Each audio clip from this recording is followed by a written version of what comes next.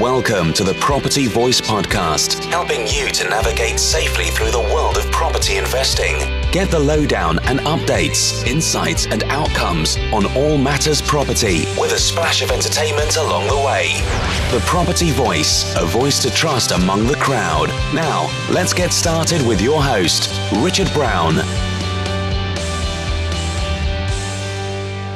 Hello and welcome to another episode of the Property Voice Podcast. My name is Richard Brown, and as always, it's a pleasure to have you join me again on the show today. Well, today Helen and I are joined by Olga Nechaeva, who comes from No White Walls. And Olga is a self-described woman from Mars, which if you've read the book Men Are From Mars and Women Are From Venus, then it'll all make sense to you. I guess this also helps to explain in some part why Olga is a prop tech entrepreneur and founder. Although she also has an established portfolio of co-living style properties, which was fascinating to hear about. And she gives some really honest answers in our discussion, and you can actually hear some soul searching going on, I think, especially around balancing business with home life. So let's have a listen to our conversation right now then. Okay, so let's get on with this week's featured topic with Property Chatter.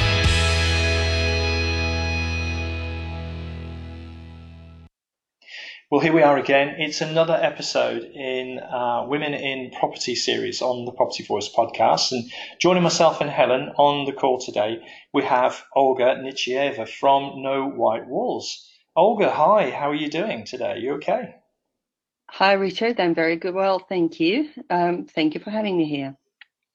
You're more than welcome. And of course, we've got Helen here as well, and she was going to jump in, I'm sure, if I managed to shut up at all during the conversation. But Olga, what we normally do at this point in the conversation is just talk a little bit about our guest and the backstory, if you like, and the background, building up to where they are today and some of the influences, I guess, that have led to that point. Would you mind just sort of taking us through that background now? Is that okay? Yes, of course. Well, I've been in the UK for 12 years now, and last 20 years, I would say, I spent in a corporate environment in media, doing all sorts of stuff, global licensing, customer partnerships, business development. It's all business development roles. Part of that life was actually very entrepreneurial. So I headed emerging markets and I traveled all over the world and managed up to 67 countries at one point. A lot of them very new, where you set up business from scratch. And one thing which struck me as I sort of grew through the corporate ladder is that the higher up you go and being on sort of top management positions, the less touch you actually have with the day-to-day business.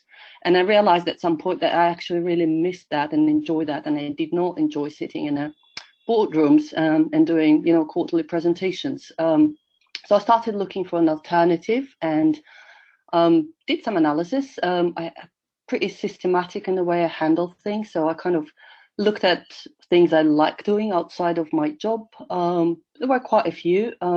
Looked at the cash flow, that type of business, and things were like having your own restaurant or running your own consultancy. And property was one of those things. I've actually done some property flipping as a pretty young entrepreneur back in Moscow, and I made my first money on that. So I like property as well, and I looked into different models of businesses and the cash flow coming from them and how that fits my lifestyle. And I ended up being on the property side. I also understood that I don't really know the UK property market, and it is quite different. So I went on learning, did my bit of research and learning, and went to courses and read books. And then I kept analyzing, and I analyzed that, realized that I'm going into lettings and renting rather than, let's say, development and flipping or anything like that. And within that, the model of HMO, houses of multiple occupancy, seemed to be the most interesting. So I went on and I joined Platinum Property Partners, which is quite a well-known organization who helps landlords to build their capabilities. I learned all what I could, and I started building my property business, which became my first business, which went quite well. But as I did that, I think I can't really hold myself from constantly trying, looking for gaps in the market, looking for opportunities.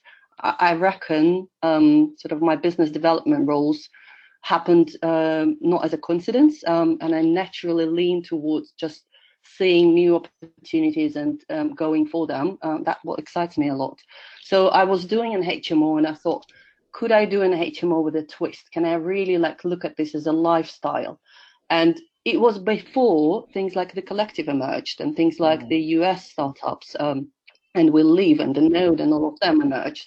So I would say it was about 5 years ago, and I just kind of, in my mind, I built this different level of HMOs, which is more of a co-living. I don't think this word was actually trending at the time.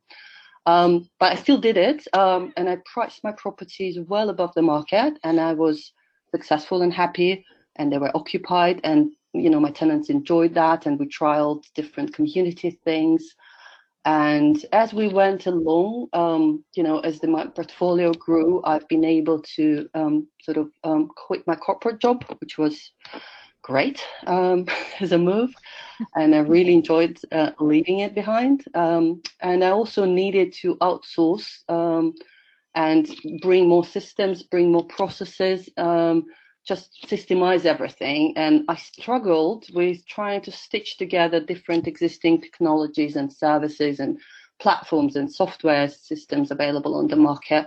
And half of them were not even suitable for an HMO model. Half of them were hardly suitable with adaptation. It was tough. It was tough to find a local manager. I think I've gone through 3-4 people before I actually landed with the one I'm working still with right now. In any case, I kind of, I saw the further opportunity that there are landlords like myself, and there are local letting managers like my manager, Barrett Lettings is the company I'm using, who are excellent, and they really see the HMO not as just a cheap way of living, but something you could give lifestyle, something special to your tenants. And they really manage it well, and they try to put it on the next level of service and quality. So I thought, yeah, there is a market gap here in terms of servicing and creating a platform for that. So there you go, with no white walls. That's what we do. Well, there's so much in there. Thank you for sharing that, Olga. I really appreciate it.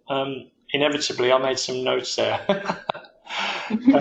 Maybe starting at the end, the co-living space. That really piqued my interest, frankly, when I had the opportunity perhaps to invite you onto the show to talk to you, or for us to talk to you.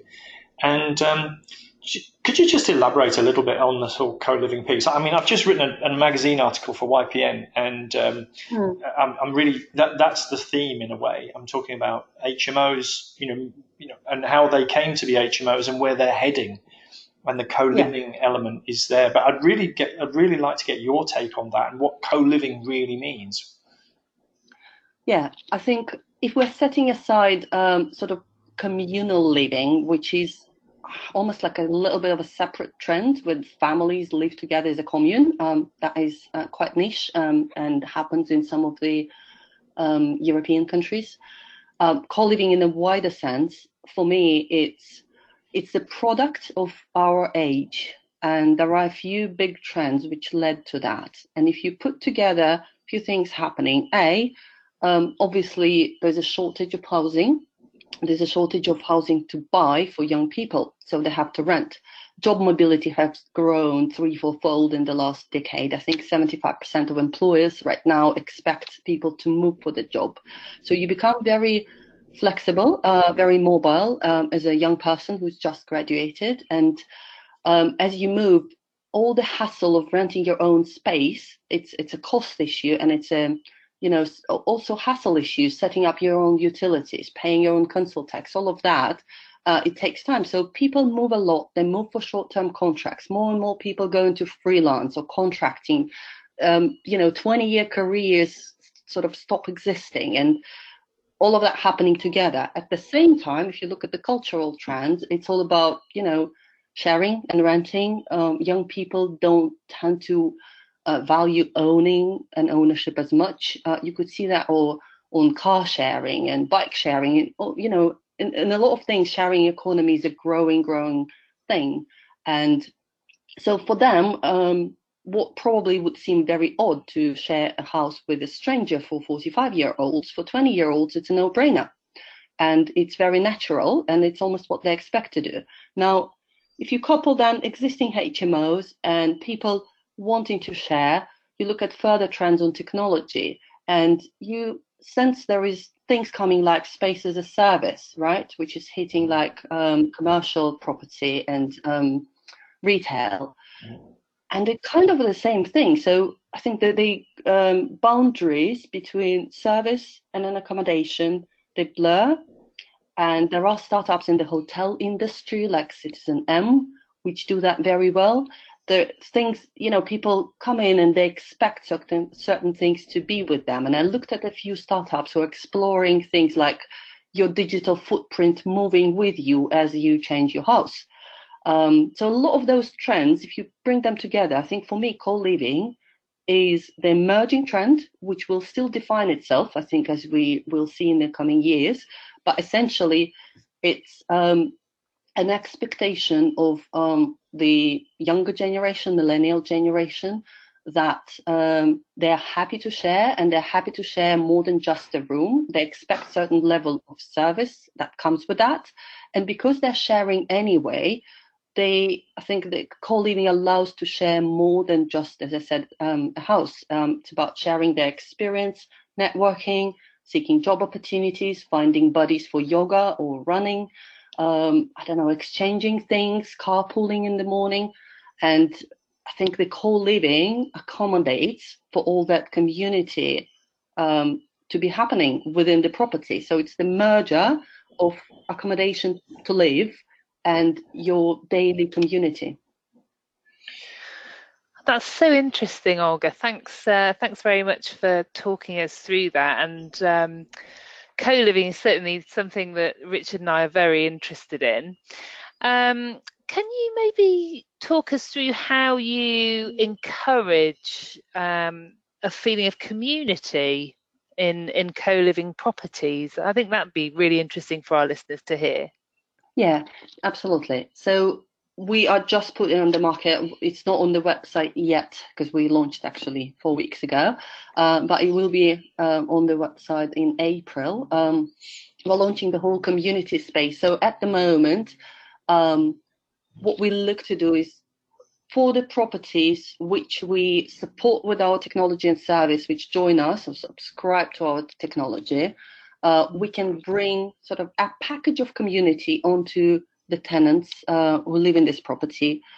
That includes things like there is digital space for them within an app, which each of the tenants get a space to. For example, as I said, put an ad or put some, call out. Hey guys, who wants to go out for a run, on Sunday morning?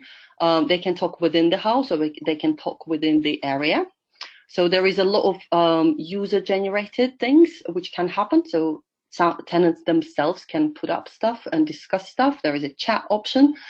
From our side, what we're going to do is we're going to help that community to develop further on a few things. We want to bring more events, and that could be very different events. So we're looking, the concept behind that, we're looking to enhance their life on 3 levels. It's about personal growth, it's about networking and knowing your local area, and it's networking within your house. So it's about people meeting each other, taking them out for drinks. It's working with the local business providers, local gyms, local, yoga classes, local restaurants, for them to have events and simply go out, sponsoring things like movie nights in for the tenants, for those who sign up. We've trialed a few of those things, which was a lot of fun within existing portfolio. We had like Christmas tree competition, or, who decorate their house in, Halloween and things like that. And finally, there is also an area, this is digitally enhanced, which gives them tips and ideas about the local area. A lot of people move for work, and let's say they arrive in a new town, they set out in the community, and instead of them being totally on their own, not only they get another 5-6 people living with them who can help, but their digital space within our app allows them to see what are the best place to go and eat, what is the closest, I don't know, shoe repair shop, and things like that. So we gather in local information, and that's immediately available to them once they step through the door. I think, yeah, I mean, this, funny enough, I had a conversation with Reza Merchant of the Collective earlier this week as well. Mm-hmm. And as I mentioned, I've just written an article. You probably know, there's a book out there with my name on it around prop tech. Yeah. So, and Helen's very much, played a strong influence in that too. So we're both very into the co-living movement as part of the wider prop tech agenda. But I think just maybe to come back to you and your story and how you got to where you were. There's a couple of things you said during the sort of opening there. And you actually got to quite a senior position in corporate land, as I call it. I did, yeah. And you've essentially stepped out. And I think a lot of people will be used to sort of traditional careers and would find maybe where you got to and where you probably could have carried on going to, I imagine, a senior role in a corporate position with, big brand multinational companies as being the holy grail. So what were the triggers? I know you kind of touched on one, which was you didn't feel that close to, people at the face value, at the coal face, as it were. But what were the triggers that made you want to step out of that sort of corporate, I was going to say treadmill because I don't want to label it that way, but that path and step into another path? What were the things that influenced you there? Good question. My financial advisor tells me that I score on the risk level. I score unusually high for a woman. I think maybe I'm a little bit mad as well. That way, I really enjoy new things, and I think I've been lucky and privileged to have a husband who supports me in absolutely every crazy new idea I come up with. And so far, I haven't let him down. I've been quite successful at whatever things I've taken on. But it's really, for me, it's really the freedom of making your own decision and seeing the fruit of your work, running your own business. I enjoy it immensely. It's a nightmare in terms of managing between the family and the work, and especially early stage startup where you're cash short and whatnot. But I think I love every minute of that, and it really about that. And I think it's also about, I have 2 kids, and it's important for me to give them an example that someone who, you must pursue your dreams. You must, work hard towards what you want to do and not be afraid of the change. I remember I had a conversation with my daughter when she was, I think, 3 or 4, and I was working in corporate, and because of my job I used to travel a lot, like every week, every 2 weeks. And I remember I was going somewhere again, and she was like, "Mommy, why are you always going? Why are you always away? Can you not stay?" And I said, "No, I can't. My boss expects me to come over." And he said, "Well, he's a bad man then." And I said, "No, he's not, because he's got a boss as well. And it's the way the company is run. They expect people to work 9 to 5, and they expect them to travel a lot. And yeah, that's the life is. And that's why I am building my own business, so I can step away from that and run my own company the way I believe is right to the modern life and to the people who work for this business."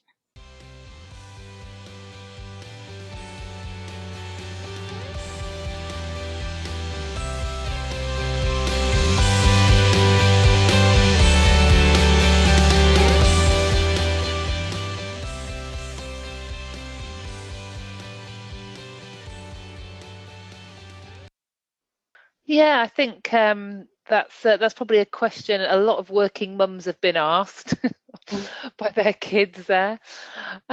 So work-life balance is such an issue for working mums in particular. How do you manage working on your business and your family life and getting the best out of both? Poorly, but I cope. Well, I guess I try. there is this expression that, can you have it all? You can, but it's not going to be all in the perfectionist sense. You don't, I think it's very much about what a good enough mother is and what a good enough, owner of the business. Unless you kind of push yourself into being a perfectionist and be the mother who is there for absolutely every bake sale, then you're going to struggle a lot. But I think sort of good enough motherhood and good enough business can cope as long as you have a support network. Now, it is more difficult for me, for example, because we as a family, we don't have sort of extended family in the UK. Children don't have any grannies for me to drop them to. And we have to rely on, some childcare, friends and whatnot. But as I said, I was quite lucky, and my husband supports that a lot. So he, whenever I fail, he picks up the slack. And I think my kids right now, they're quite used to a very hectic lifestyle that now and then I have to, show them in the car and drive somewhere, and for them to hold in the lobby while I have a business meeting. I mean, they're quite getting older right now, so it won't be an issue in a year anymore. But I cope. We have virtual team, and 60% of that is females as well. And most of them are having children, and some of them is about to have a baby, and we still cope. So we work across sort of around our school pickups and school holidays. We run our yearly planning so that we can accommodate for school holidays and things like that. So I think for me as a female founder and company director, it is important to pass on those values and to let my team know that we shall support them in any way we can, so that they can have this certain balance between the family. Therefore, within our life, it's very normal that we work 10 p.m. and, odd hours, but we, for example, may not work at 3 p.m. when you need to pick up your kid from school. I guess that's it. So it's working somehow. I wouldn't say it's perfect, but so far so good. Oh, that really resonates with me, Olga. Absolutely. And something else that you said, quite a few of our guests have mentioned, which is creating a great team. And I think that holds true as a business owner, but also as a working parent, not just a mum. You need kind of that support with childcare, whether that's from husband or family members or an external provider. But coming back to your working life, squarely, I guess, you've done so much in your corporate career and now running your own business and making headway in prop tech. What are your biggest successes, and maybe you'd be happy to share with us your biggest failure or mishap along the way? Right. I'll start with failure. I think it's good to finish on a positive note rather than other way around.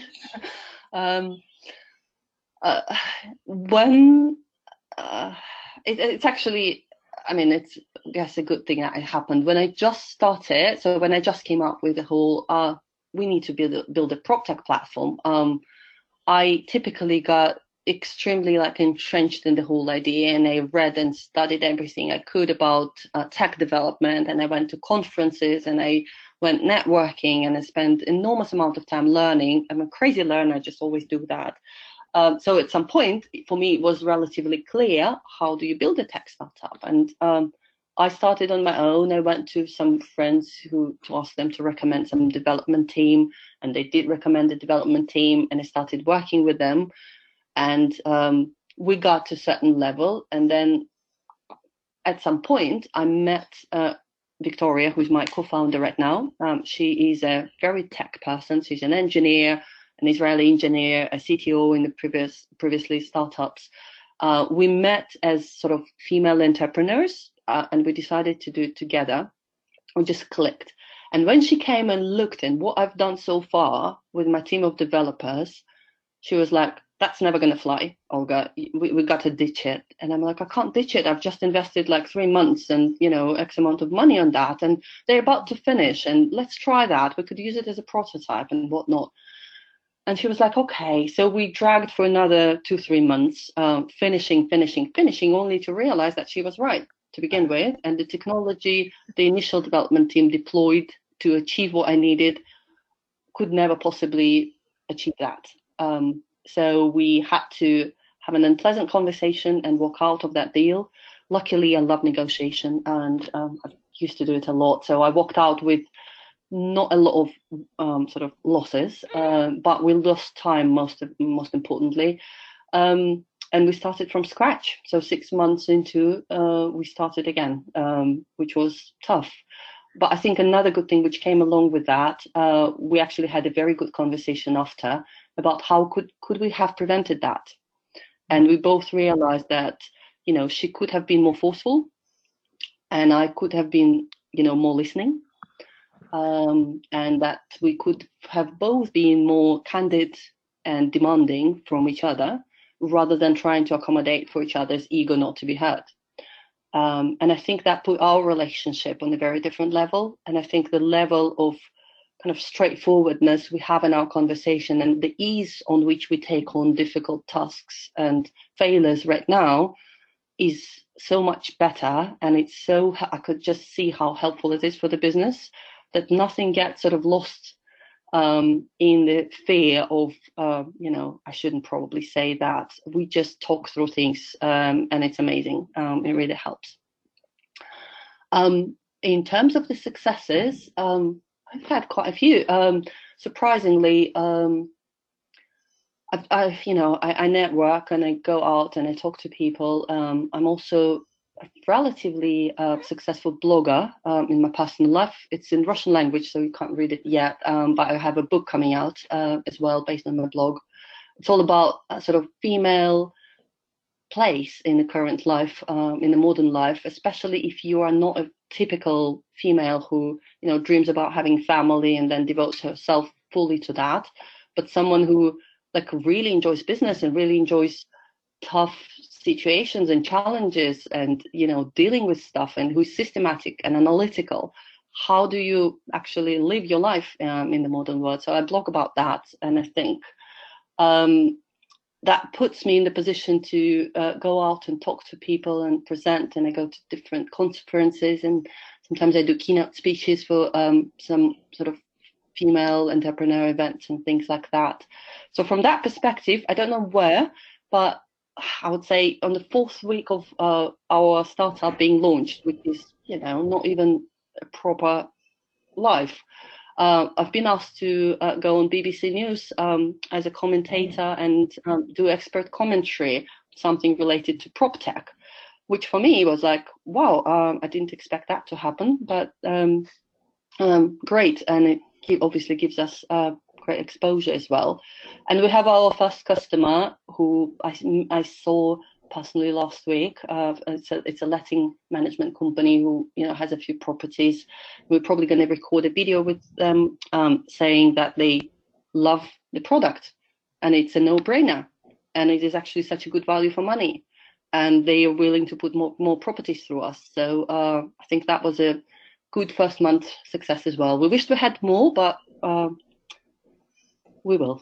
Yeah, well, I'm sure you will. I'm sure you will. Just even listening to you, and I saw your website. It's no white walls, isn't it? Your company name. Yeah, no white walls. But by the way, what was the name of the blog? I think I know what it is. I just wanted to confirm it. What was it called? It's Woman from Mars. I thought it was Woman from Mars.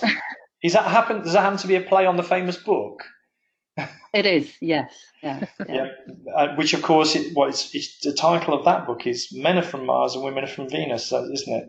So, well, what do you do in this life if you find yourself to be a woman from Mars by the way you think and behave and act and make decisions? How do you live your life? How do you not scare people around you? That's what it's all about. And how you can still be, an excellent loving mother or a successful businessman or whatever. Yeah. I'm sure you're probably a woman from Mars and Venus. But I thought it was, and I thought that was a curious piece actually, and very, very interesting. I look forward to seeing what that book's about. But maybe also when you were just chatting, and you have been chatting throughout, you've kind of given some clues, I think, to what I'm about to maybe ask next, which is all about values and principles. You talked about your attitude to learning, and you talked about having this sort of next level of conversation with your co-founder, which has enabled you to, take the business on to a whole new level. So would you mind just sharing? We're tending to be asking our guests about their principles and values, what's going to stick with them, forever, and maybe anything that has changed along the way. Would that be okay? Yeah, absolutely. And I think I have too many, but I'll try to narrow it down. We obviously we put it into our internal sort of company values as well. I have a canvas on my wall at home, so my children can live next to it as well and maybe absorb it somehow. But I think it's very much about integrity and B, braveness and courage. I think a lot of things to do, especially with a new business, it is very scary. I always find very important is, candor, part of the integrity for me. We're trying to instill it in the company so that it's just not between me and Victoria, but also with the people we work. We can just speak up. We actually have, things saying speak up, so that anyone can challenge anyone and just ask, why are we doing this? Are you sure? Because we all tend to go into our little boxes very, very easily. That's how our brain works. And we must hold each other accountable and be each other that friend and a colleague who will, wake yourself up or give you a little nudge about you maybe delusioning yourself or something like that. And the last one, I would say, it's about learning loop and being systematic in that. I really sort of adhere by the lean startup concept, and that's how we go. We put on, an assumption, we test it, we sit back, we reflect on the result, we run in those cycles ourselves to see, okay, how did we do that? What did we learn? And I think in establishing that learning loop, there's a great book called The Black Box, thinking about that, that the businesses and environments who actually have that as a learning loop, they tend to be 3 times more successful as a result. So for me, it is very important that it's not about, oh my God, we failed. Oh my God, that didn't work. It's like, stop. What did we learn from that? What do we need to change now? And go try again. And it's just that resilience that we go try again. And I talk to a lot of people, and even my close friends, they always ask me, like, what if it fails? And I said, it won't, because I'm learning every month. If this doesn't work, I'll change. And there is so many ways you could pivot and change. And, I don't know, if that concept doesn't work, you change something here, you split it, you merge it with something else. There is no way to fail if you keep learning and you don't just, become stubborn and sticking to your thing. You learn, you change, you look for better, and you will always be successful. Perfect. I did wonder whether we might have lost a little bit of that on the recording, Olga. So I might just sort of have to state some of it. I think some of it might have been a bit broken up. But, I think there's so many values that you mentioned there. I'm particularly intrigued the fact that you've got it on your wall at home. And I think, have you read Ray Dalio's Principles book? I don't think so, but now I will. Yeah. Well, to be honest, the reason I asked is that you're saying so many things that actually he's talking about. So maybe you'll see some familiarity there. In the book, he talks about being very honest. I can't remember the actual phrase, believe it or not, right at this moment, but he talks about being very honest with people in his organization as a way of growing. He talks about quite a few other principles. And for me, principles and values in his language and our language, they're kind of interchangeable. But it's having sort of rules that we live and work by. So I think he talks about a few, and one of them about, so there's the feedback loop and there's the learning loop, as you say. But I think equally he talks about bravery and courage. And maybe just want to dwell on that a little bit, because I speak to quite a lot of people, not just women, but, and people at the beginning, particularly of a journey to step out. Maybe from corporate or into maybe working full-time in property, for example. What would you say, how would you define this courage or this bravery that you need to make that step? Well, I think it's about embracing the unknown and I would say embracing the stress which comes from the unknown. I don't want to use expression step out of your comfort zone because it's so overused. But I think it's, especially when you've been in something like corporate for like 20 years, you build gravitas and you almost like reside on that comfort that your business and your industry throughout, you're well established, everyone knows you. You're very sure of yourself, you're very confident about your future, and it's just quite easy. And the moment you step out into something new, you become that newbie who goes around and asks stupid questions, and he's always makes mistakes, and you could see how high is that mountain you have to climb, and like, why in the hell did I put myself down to the very bottom to start from scratch once again? But the whole point is in the climb. I mean, that's amazing. And every time I find myself kind of in lost spirit, I tell myself, look back, 5 years ago you sat down. And I remember I set myself, every 5 years I set myself goals. And 5 years ago I was in corporate and I was dreaming, and I was painting that picture about how my life is going to be different. Oh my God, I'm going to have my own business and I'm going to be working from home a lot and I'm going to be free. And I just, visualized all of that. And all of that seems so far. And I remember registering my first company, which felt like a big, big thing, and reading my first book about how do you open a company. You run your business operations, but you never actually set up accounting for your own company with your own hands. And, I sat down for a month and I studied accounting so that I can get a good grip about, not just about reading P&L, but about actually, running ledgers and things like that.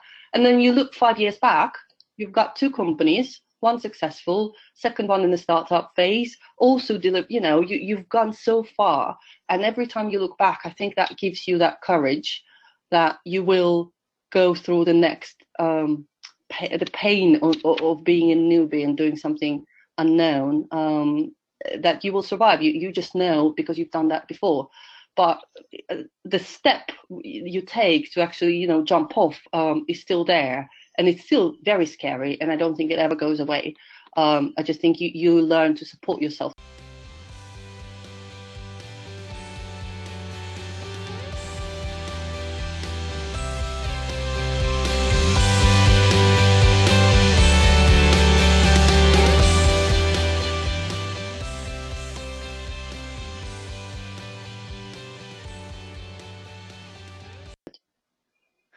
Yeah, I think we've heard that that before from some of our other guests about learning to live with that uncertainty, and that's what you sign up for when you have your own business. But the flip side is the freedom to be in control of your own destiny and your own life and your work-life balance. But moving on now, so obviously, Olga, you operate in prop tech, which is a very forward-thinking field. Be great to hear your thoughts about the state of the UK property market at the moment, any insights into into the future direction, and any trends that you see coming along. So tell us about that. Well, I wish we had a little bit more certainty on our political side. I think that may decide a lot. But at the same time, I think that the whole situation has been going on for such a long time that people already have fatigue of worrying. And I think they just got on with their lives regardless of what is happening. At least I think the trends we see in terms of the house prices, and they reflect that even though we're going through potentially a life-changing event for the whole country, it's not really changing how house market behaves. Overall, I think the trends show that the investment in prop tech is increasing, and it's growing double-fold. It's one of the most attractive sectors right now. From what I can see, they're probably going to be further consolidation. We've already, as you know, had quite a few challenges with the bigger companies in the past few months in the prop tech side, but it won't stop growing. I think there will be consolidation. I see daily little bits and pieces of different services come in as a separate companies, and I could see them being bought or joined together into sort of bigger software or technology companies offering wider array of service. I think that's going to be one of the trends. Overall, I think the property industry, which is notoriously relatively conservative, I think it's slowly embracing the tech side. But to be honest, I think there is still big way to go.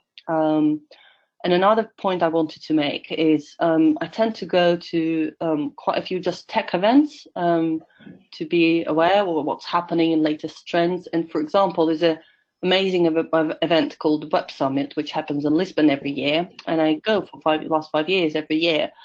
And they've got about 70,000 people coming. It's the biggest tech event. All the Silicon Valley startups. It's great.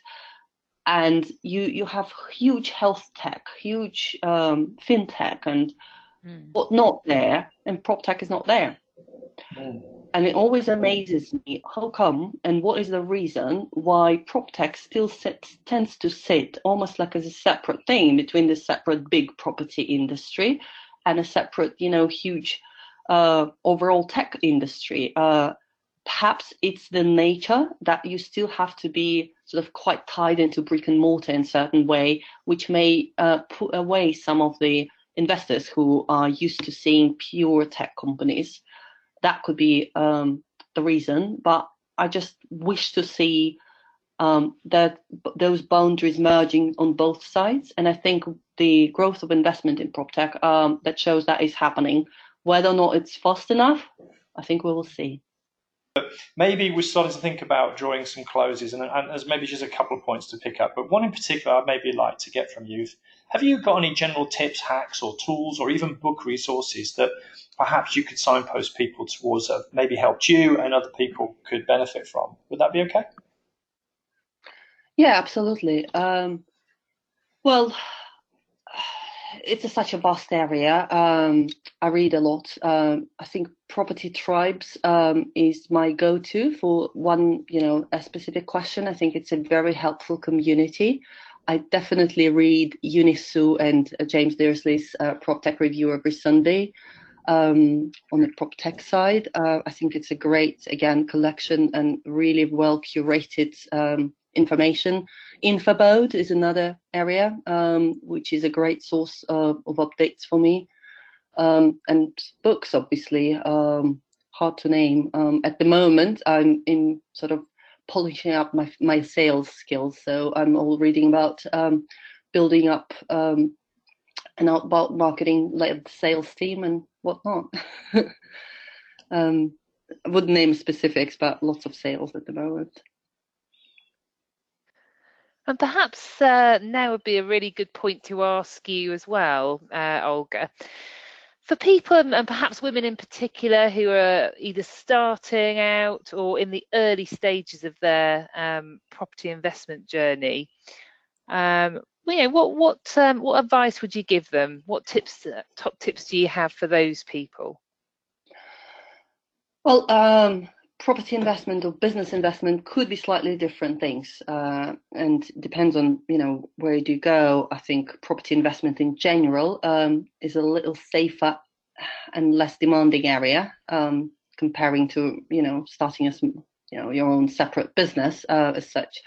But I would say one good thing I find is that the support between women within business is actually quite amazing. And I think that is one of the good outcome of all the feminist revolution that has happened over the past century, is that indeed women used to find it very, very hard to succeed in the male's world. It is changing very rapidly, which is a great thing, but I think that sisterhood is still there. And I haven't heard about organizations of, male entrepreneurs, males helping each other just because they are. But it does exist. I'm a member of Women in Property Tech organization, and I could see there are so many circles of other women in that area who will help just because they are women as well, and they know how hard it is and how much more things you have to juggle to achieve the same result.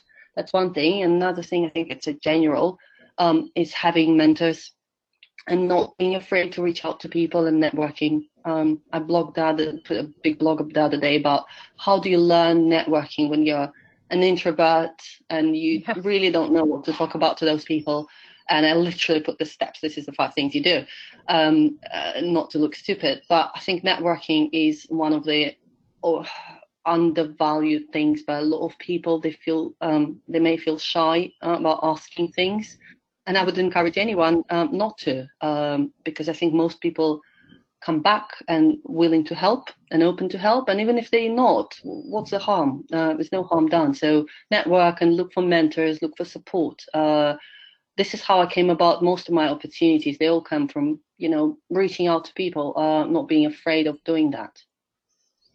Yeah, some really good pointers there. I think I was chatting. I often refer to my own wife, so listeners will be familiar. But she's essentially an introvert, and the idea of large groups and networks and things like that is kind of scary to her in that sense. But she's working on that. But I think one of the things that I usually say is more think I think a lot of people get self-conscious, self-aware. And one of the tips I perhaps suggest with my own wife in that situation is to focus on the other person. And I think if you take the focus away from yourself and look at the other person, it's quite amazing because you just do start to relax. You're curious in them and what they're looking to do, and you're less self-conscious and self-aware. But I don't know if you resonate with that. I don't know if it's one of your 5 tips. Absolutely. Absolutely. But that's brilliant. I think it's been a really interesting conversation, and we've wandered around. And like most of these conversations, we could probably go on for a lot longer yet. But we probably do need to keep an eye on the timings. And I don't know if there's any sort of final thoughts that you have, Olga. But one of the things that perhaps we'd like to get from you is how could people reach you, and your contacts, etc., that you're prepared to share on air. And indeed, if indeed they do reach out to you, what should they say when they do? Well, there are all my contact details, or our contact details at www.knowwhitewalls.co.uk. I'm also quite, available on LinkedIn, and I tend to accept requests and speak to people quite often. So that's probably the best ways to reach me.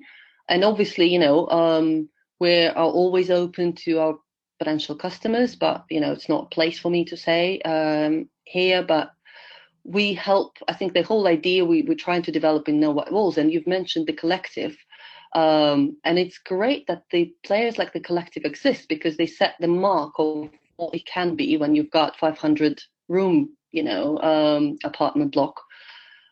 What about those, smaller landlords who've got a portfolio of 1 or 2 properties, 5, 6 bedrooms each? How can they step into the future? And I think this is what we are trying to do. We're trying to sort of create the same experience through technology and through our work and service, and they just deploy that to those, small house shares and HMOs of a good enough quality. And in my dream, one day in the UK, there will be sort of Hilton of house shares, a chain called Know White Walls, where tenants would know it's the best place to go. And there will be multiple landlords who would be part of that.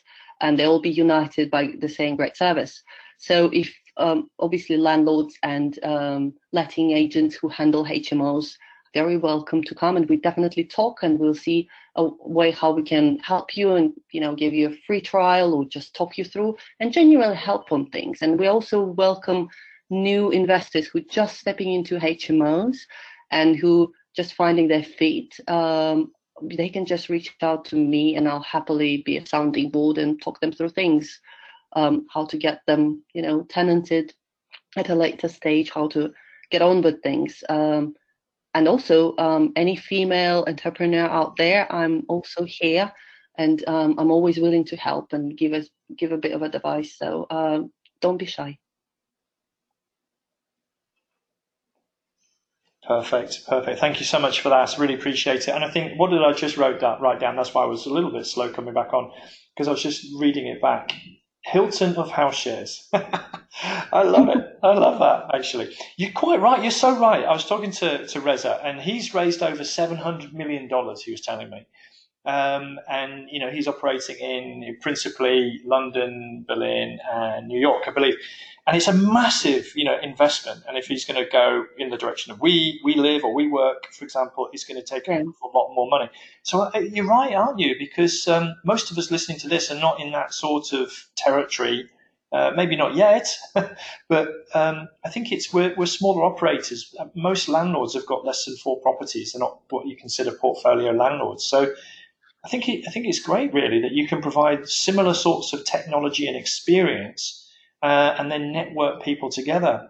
And I think I've just made complete sense of your logo now as well. So as I'm talking about, so thanks for that. That's brilliant, and I wish you all the best with it. In fact, I may even be talking to you myself. Who knows? But thanks for the shares, and thanks for coming on the show today. It's been brilliant to hear from you, Olga, and we wish you all the best. And I'll perhaps just leave any final thoughts to the 2 ladies on the call. Just wanted to say thanks so much, Olga. It's been a really interesting conversation. And as another woman who's very interested in prop tech and what it can bring for the UK property industry, it's been particularly interesting to chat. So thanks very much. Lovely to meet you. Thank you. Yeah, likewise, Helen and Richard, thank you so much for having me. And I applaud what you do. I think it's so important that this type, not because it's me, but because this type of information and podcasts, they go out to people and they promote the area. I think it's so important that you touch on more than just property tech as such, and it's a wider area, and it's about a human life and how it fits into that business. I just think it's a great thing you do, and I'm very privileged to be here. Well, that's really kind of you. Thanks for saying that, Olga. We do try. So we're trying to sort of break some ground and maybe break some stereotypes as well. So thanks so much again. It's been great talking to you, and I'm sure our listeners are going to get a lot of value from what you shared with us today. Appreciate it. So bye for now. Thank you.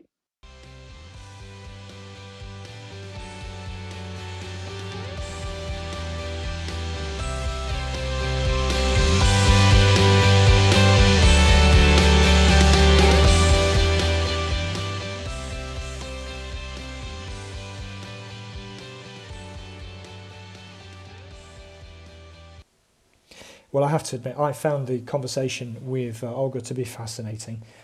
Just some of the points that I've noted. She again came from a corporate background. She spent 20 years in a business development role with a very international focus. I think she said looking after around about 67 countries at one point. So she gave it all up. Basically, she missed dealing with people closer to the business, closer to the coalface. So she started to look for something different. That's what led her into property initially. And she looked at HMOs with a twist, as she called it, more of a lifestyle, operation. Before the collective existed, if you're familiar with the collective. And so she developed something of a co-living model before the term was trending.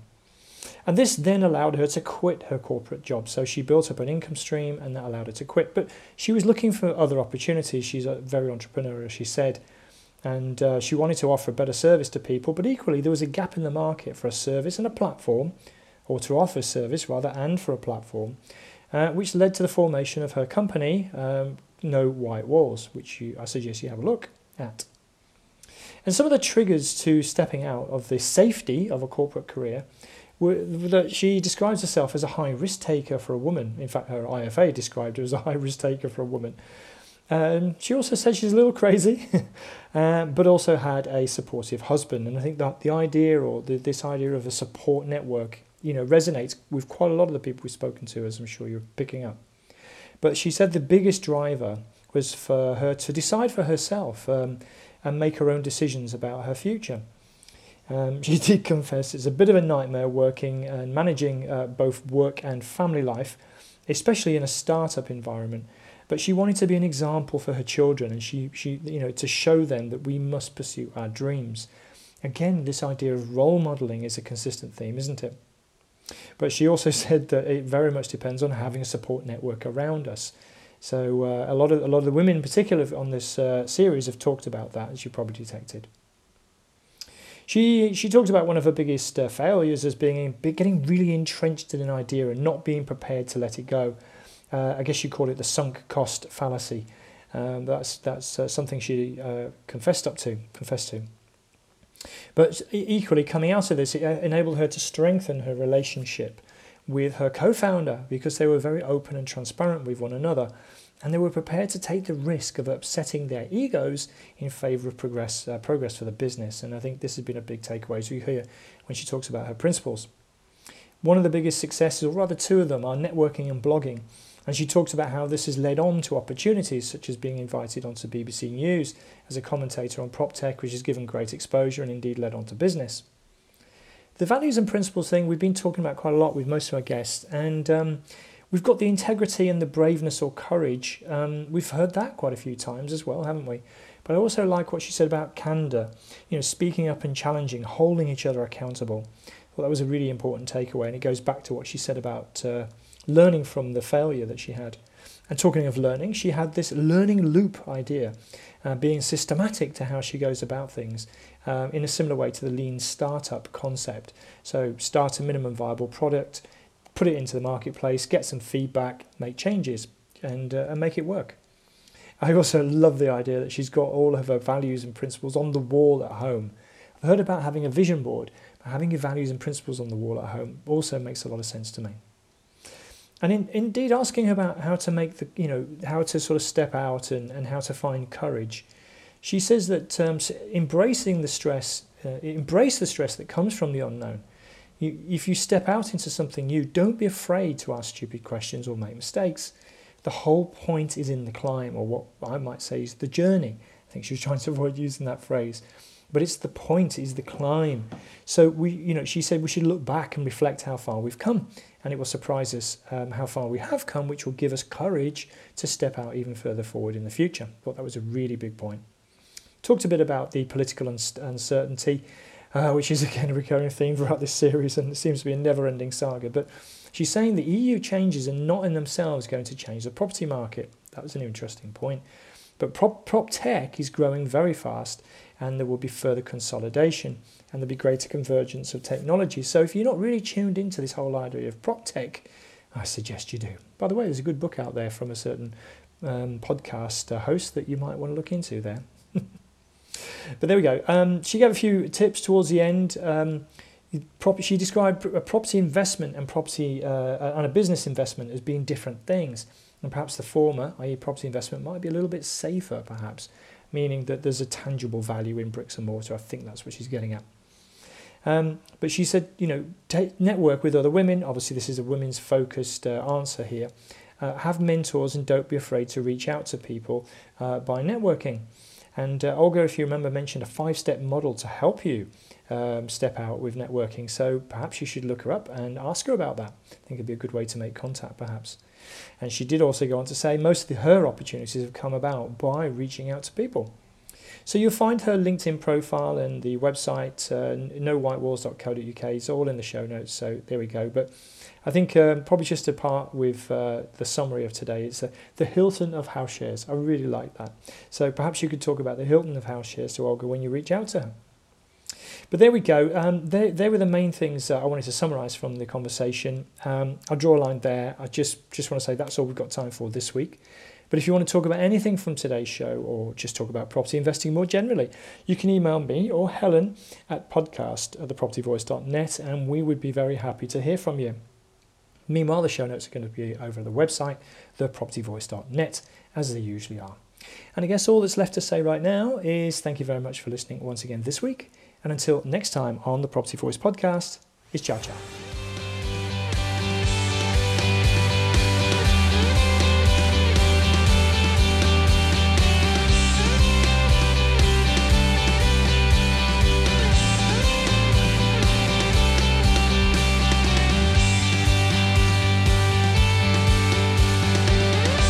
Thank you for listening today. Now head over to thepropertyvoice.net for more inspirational content and get updates through our mailing list.